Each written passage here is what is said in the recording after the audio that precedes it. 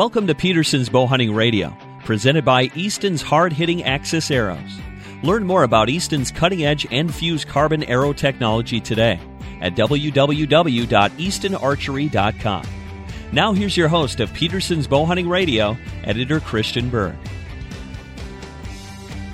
Welcome back to Peterson's Bow Hunting Radio. I'm your host, Editor Christian Berg, and as always, we're glad that you've taken some time out of your day to listen to some great bow hunting information and celebrate the sport that we're all so passionate about.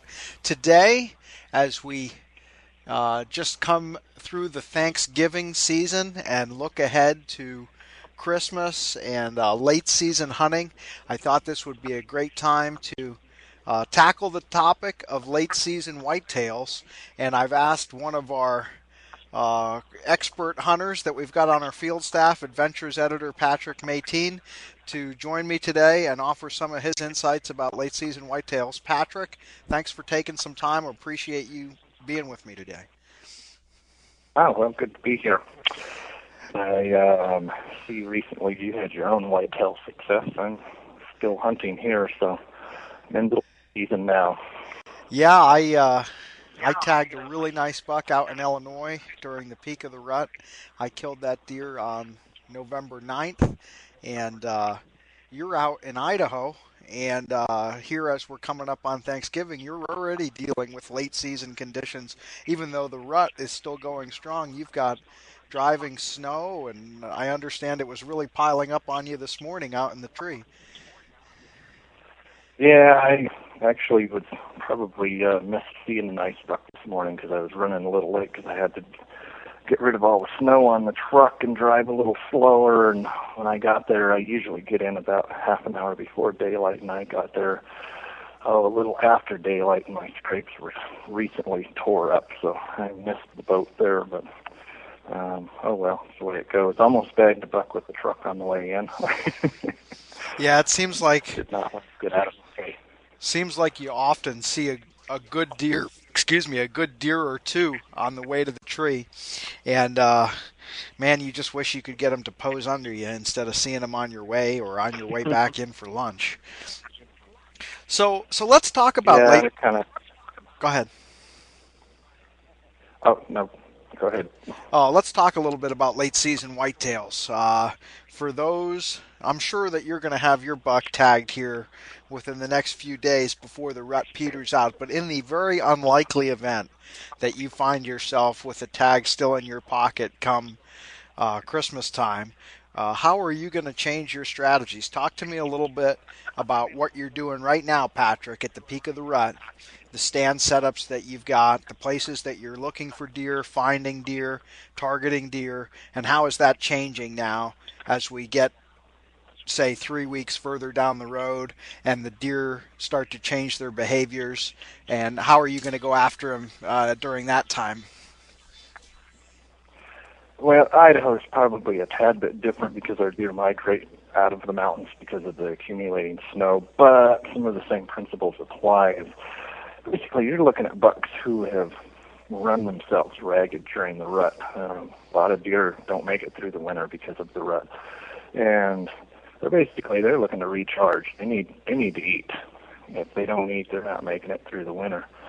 So what happens here is normally during the rut we're hunting up in the high country, up in the mountains and ridges, and usually by late season those deer have been pushed out and are going to be out on those agricultural fields down in the lower country where the biggest bucks during the general season normally don't show up down there because of the rifle hunting pressure.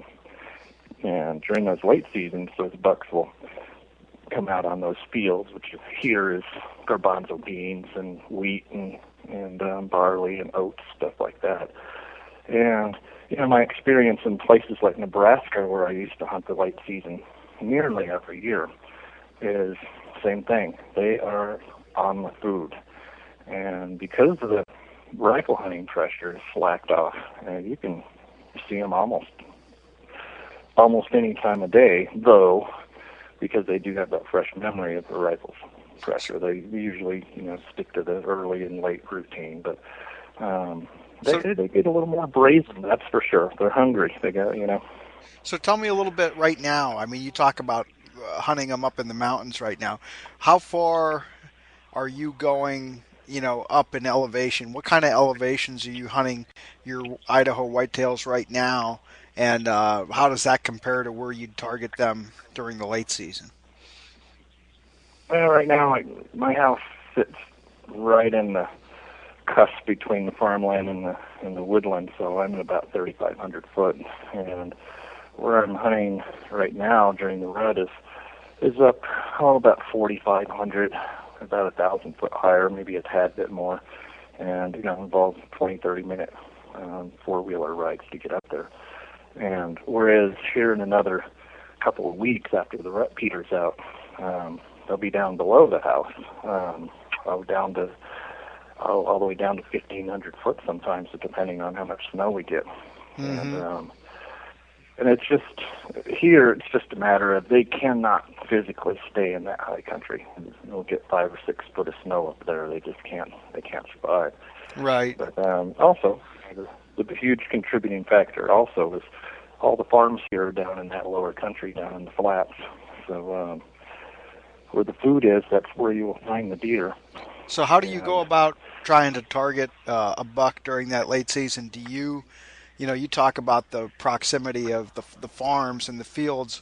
Do you typically just go to a vantage point in those areas and try to start out with some long distance scouting to try and figure out where some concentrations of deer are entering and exiting those fields, and then kind of use the terrain and the prevailing winds? Right. Well, using Nebraska as an example, because I probably have more late season experience there than anywhere, is there was basically a game preserve that was off limits to hunting, and there were farm fields and outlying areas. There was a long strip of timber going along a creek, or actually a big river, and those deer would they would funnel back into that game preserve during the day. So early mornings they were coming from the corn back to cover, and evenings that was reversed. So basically just looking for although that whole river bottom was kind of a funnel in itself, there were definitely points where fallen logs or a fence corner or something pinched it even tighter to where you could cover the whole thing with a bow. And you just look for places like that. The cool thing about late season in most places is you have snow on the ground, so sign becomes very obvious. You don't have to, nitpick over little details. The snow just lays it all bare. So, in the case of that Nebraska area, it was really easy to just hop in some tracks and take off and then find a place where more tracks joined and stuff like that. Mm-hmm. And so scouting late season's easy. I've even gone so far as to get a big buck on camera that I checked early in the morning and trail him backwards, find out where he's bedding, and that allows me to move my stand closer to that bedding area and hopefully pick him up during legal shooting hours, on the other end of his trail, far from food. So, now, what do you do in areas, Patrick, where the late season food sources aren't quite so obvious? I think about back east here. I know there's a lot of guys that do suburban hunting. I know you've done a little bit of suburban hunting here in the east, and there's no farms per se in the area.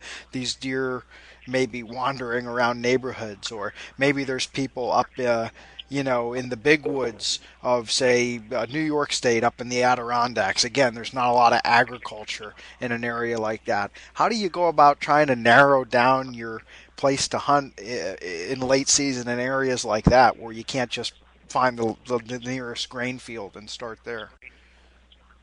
Well, suburbia and big woods, now those are going to be two different things altogether, but I'd say in suburbia, your limiting factor is going to be cover. Those, the game preserves that I was talking about earlier. I've hunted places in the outskirts of Omaha where you're hunting 5 acres in the middle of houses, that was their bedding area. And so again, the snow, if you have it, makes it easy to backtrack and kind of figure out where some of those bedding areas are and set up around the outskirts of those. Now in big woods that's much more difficult. Food sources aren't quite as obvious. I think in places like the Adirondacks in particular, you're going to get into more like a yarding situation than a travel patterns between areas. Mm-hmm. And I think I've hunted in the Catskills, I've hunted in the Adirondacks, never late, but even early there's not any concentrated foods. It seems to me that you still have those dairy farms and stuff like that where they're going to come out on the edges and maybe dig under some old apple trees in an old homestead for some old apples or something like that. But really just got to get out and stop and do a lot of scouting. Look for those concentrations of sign, that points and saddles and ridges and stuff that concentrate movement. And it sounds like the cameras that you had mentioned earlier too, you're still relying on your scouting cameras right through the late season. Oh yeah, I'm huge into cameras. I have 12 or 13 of them out at any given time, and it allows me to just kind of keep track of what's going on. And we all have those mornings where you have 3 or 4 stands set up, and you wake up and scratching your head which one you got to go sit in. Well, the cameras usually make that decision a little bit easier. And you're not always right, of course, but you think you're putting in your best effort. It gives you more confidence to sit there longer and still. And so, I do rely on, especially in these big woods here in Idaho where our deer density is so low. Without the cameras, I just wouldn't have a lot of confidence to sit some of these spots. I mean, one of the big bucks I killed last year, I sat that stand 5 times without seeing a single deer. But the camera told me he was coming, so I kept sitting and eventually got him. Now, without the camera, I probably would have become frustrated and went and sat somewhere else. Mm-hmm. Absolutely. So. Yeah. Now let's talk a little bit about strategies for the actual hunt, okay? If you've located an area where there's some deer and you want to go in, the late season presents, you talked about one of the advantages of having snow on the ground and how it makes the deer sign so visible. One of the disadvantages of the late season is that the woods are so bare. There's very little cover and movement, especially on a still cold winter day. I mean, it's so easy for you to pick up on movement, but it's so easy for the deer to pick up on movement too. How do you change your sets when you look at your tree stand setups in the late season to try and kind of minimize your concealment and avoid, being detected in such a barren environment? Well, here we don't have quite that issue because we have a lot of conifers and cedars, so I set up in those, and I even bury into places where you're in a cave. So you can you kind of have some cover from the snow and you're back in a little cave. Now in the east, you just have to get a little higher, I think, get into clusters of trees and stuff like that. Instead of getting in one bare tree, get in where 3 or 4 trees are clustered together, and so you're standing in the middle of it. Any kind of breakup. Mm-hmm. Mm-hmm. And what about equipment considerations in terms of? Let's just talk a little bit just about your bow and your arrow and your rig. When it's really, really cold, your bow can get creaky, your muscles can get tired. What kind of special considerations do you put into the way that you set up your bow and the way that you shoot in the late season? Any changes for you, when it's really cold? I don't know the modern equipment. You used to have problems with squeaky rests and stuff like that, and cable slides especially, but I don't really see that in the modern bows. The one thing that I do that just as a matter of course is the colder it gets, usually the more I'll back my poundage off, because you sit there for 3 or 4 hours in the below zero, and your muscles can get pretty stiff. So I mean, during early seasons, I'll shoot 70, 75 pounds of normal draw weight. During the late season, I'm all the way down to 60 sometimes, depending on how radical the cams are. Mm-hmm. So, and I had that problem with a buddy just a week ago. He kept getting busted drawing, and so I finally said, "Draw your bow." And he was swinging his arm around to get leverage, and I said, "You should be able to put your pin on the deer and pull your string straight back to your anchor." And so we had to back his bow off about 10 pounds. And he killed a deer a few days later, so it worked out. But it's definitely something to take into consideration. Pulling poundage when you're warmed up or shooting in your garage or your backyard is one thing. After you've been sitting up in a cold stand for 3 hours is another. Mm-hmm. Now, another thing that we ought to touch on is the whole issue of staying warm, and obviously the first thing that comes to mind is clothing. But I know that for you, as somebody who does quite a bit of hunting in cold weather, because there in Idaho, you're basically already into winter come mid-November, and you're probably not out of it until the end of April. So you deal with these elements a lot, and I know that for you, it starts first and foremost probably with your diet, and then extends from there to your clothing and other things that you do to fight the cold. Yeah, diet is certainly part of it. I know a lot of us in this day and age skip breakfast. I normally do in the summertime. I don't even think about it, but if I'm going to go get on a cold stand, I always make myself eat. Bacon and eggs is standard stuff. But, and then, one of the things that I don't think people realize is coffee and cigarettes, alcohol also, but coffee in particular seems to be kind of a staple with a lot of hunters, and it'll actually make you colder in the long run. It's a diuretic, and it shuts down capillaries. So, when you're going to go sit, you're actually better off drinking something like a Gatorade or hot chocolate or something that won't affect your circulatory system. And then from there, it's just a matter of layering. What I find here is late season tends to be really super still, super quiet. And unfortunately, a lot of this insulating stuff that has, various laminates to block moisture and wind and stuff like that, when it gets really cold, some of them get kind of noisy. Mm-hmm. And not noisy per se, but too noisy for 15, 20-yard shots at whitetail on, following, a lot of hunting pressure. Mm-hmm. And so, that's my late season wear tends to, my outer layer is normally wool or some sort of fleece that I know is not going to make any rustles. Mm-hmm. And, what are your? I guess I have. What are some of your favorite outfits for the late season that you found some products that really work well for you? I guess my two, I guess you could call them my two standard outfits, depending on whether it's cold or really cold. And I've changed it up a little bit because I've discovered a few products. I've started using this Warmex long underwear from Germany. It's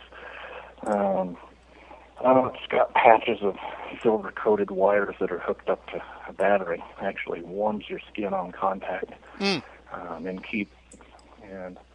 so I put that on, and then I've got some Carol Davis sportswear, like a union suit that's really thick polar fleece. I put that on over that, and then I put some sort of mid layers. Like I've been using Sickers Calvin this year, and it'll make you sweat on the way in, but once you get up there, you're glad you have it. And then, if it's just cold, I put on my Sleeping Indian wool over the top of that. Now, if it's really, really cold, I'm going to pretty much have the same outfit, but I have a suit of Ravenwear. It's made in Alberta, Canada, and it's bulky, but boy, when it gets below zero, it's unbelievable stuff. And then I guess the other big problem for most people are hands and feet. Mm-hmm. And And everyone has a different tolerance level. It's, some people can get away with normal hiking boots with some toe warmers in there. Others, like I'm kind of long and lanky. I need ridiculous boots. I get stuck with 2,000 grams of Thinsulate and stuff like that. So. Oh, I do too, man. My toes. I really haven't found a pair of boots on the face of the earth that can keep my toes warm when it's really, really cold. Although the the toasty toes, any of the activated charcoal foot warmers really help and usually buy me at least a few hours before I start to get numb. Yeah, I've actually pulled my boots off in the stand and reapplied them because some of them only last 3 or 4 hours, and that's kind of being optimistic. Depends on how much your feet sweat on the way in. I think the sweat kills them, but and that's another thing. If I'm going to put those on, I usually wait until I'm within 50 yards of the stand and stick those in. And I always take an extra pair or two. And I even get those, because they usually have adhesive backs, I'll get those and stick them onto my long underwear in my chest area and then cover them up with layers, trap some heat in there. That's a good poor man's Warmex suit. And then I think the other important thing is keeping your fingers functioning in really bad cold. Yeah, I know that you like to shoot fingers a lot, Pat. Do you shoot fingers even in the late season? And if so, how do you keep your hands warm? I shoot traditional bows a lot, so you have to use fingers. But if I know it's going to be brutally cold, I'll usually shoot a release bow because it makes it easier. But when I've gotten pretty decent at shooting even with bulky clothes and stuff, even with my recurves. But the thing I've done, I've tried everything. I've tried those glove mitts. I've tried, putting on big, huge mittens and pulling them off before I shoot. I just get one of those muff packs, like Hunter Safety System makes a good one that I use. It's got pockets and everything to hold your stuff. And I just throw a couple of those hand warmers in there, and then I wear the same, thin gloves that I use when I'm elk hunting or something. Mm-hmm. Have my tab on or my release on, just stick my hands in there. When a deer shows up, you just grab your bow and you're ready to roll. Yeah, that's pretty much what I do too, and it 90% of the time that works great. The only time that you really run into a problem with that is, I've had a few encounters where, you're keeping your hands in there and they're nice and toasty, and then you see a deer heading in your general direction, and as they get a little bit closer, you take your hands out and grab your bow, and you think that this encounter is going to be over in a matter of 2 or 3 minutes, but sometimes 20 minutes later you're still standing there holding your bow, and by the time you either get the shot or spook the deer, you feel like your fingers are just going to about fall off your hands. But that being said, I don't know quite what the alternative is, because I don't know about you, but I just can't, shoot with a real thick pair of gloves on, or don't want to. So you got to be willing to suffer a little bit. You do get into those situations where you get pinned down, and usually I just stick my shooting fingers especially, I just stick my shooting hand back in the muff and hold my bow. 'Cause you can hold the bow with a dead frozen hand, but your fingers have got to be good. So it's pretty easy to stick your hand back in even when you're sitting waiting for a deer to take one more step or something. Yeah. So I guess that's the main thing on getting a good muff. It's looking for something that's quiet and made out of fleece or something. So I don't know what's happened to the industry. We've got all this so-called soft shell stuff, and it's just not very quiet. It's great in bad weather if you're in Alaska or something, but it's just not very quiet. Well, I think that manufacturers are listening. like you said, the Cabela's outfitter fleece, that Berber, that's great. I used that on my Alberta hunt last year, and yeah, I've got that I'm using this year, and I'm liking it real well. And like you said, wool is never a bad option either. And like you said, in today's day and age, there's so many high-tech fabrics and a lot of marketing that goes into that. And that's not to say that that stuff isn't good. I've got a bunch of it and I use it. But when silence is the key factor, it's still pretty tough to beat. A good thick. Well, some of those synthetics are definitely quiet. You just have to, when you're in the store purchasing something, grab it and twist it around, ruffle it, and put it on and draw, act like you're drawing a bow and see if you can hear anything in a store. A deer's going to. So yeah, kind of my test is just rustle it around and. I'll tell you one thing. I'll tell you one thing, Patrick. I've never really killed a good buck in the late season, but I consider that, when I see people who do it and do it consistently, I really admire that, because to be able to go toe to toe with these animals that, first of all, by the time the regular archery season and all the firearm seasons are run through, your overall deer population is thinned. And then second of all, like you said, you've got all these animals that have been dealing with that hunting pressure for several months, and so the ones that are still around are on high alert. It's a real challenge and a real trophy to get a good buck in the late season. Well, desperation is kind of what it is, because if you haven't filled your tag, you keep hunting. I know here, I keep track of stuff on the cameras. I'll have 3 or 4 shooter bucks at the beginning of the season. I haven't gotten my buck by rut. Only one of those bucks is going to be left. And then hunting one deer becomes a very huge challenge. So that's definitely part of it. But to me, it's either just a way to extend your season if you have enough available tags where you live, or it's a desperation measure because you haven't filled your tag. So it's definitely a challenge, like you say, huge challenge. Yeah, and if there's just the element for the people who are listening, I'm sure that there's a few guys or gals who are listening and are going to tag some good late season bucks. Make sure to share your stories with us too, and send us your trophy photos to bowhunting@iamoutdoors.com, and we'll get you in the magazine, and we wish you all the best of luck out there. It's not easy, but like you said, Patrick, if you're still hungry to fill that tag, it's the only option you have left, and it's either get out there and try or give up, and there's not a whole lot of in between. So. Well, that's relative to the area. There's some places where late season can be especially good. I wouldn't feel handicapped hunting, say, Iowa during the late season, where they have a lot of corn and soybeans and stuff. I would think it would be very productive. But it's really relative to where you live and the conditions that you're facing. Mm-hmm. Well, I hope for your sake, Patrick, that you don't have to worry about the late season this year, and you get out and kill a nice buck here, like maybe this afternoon would be good.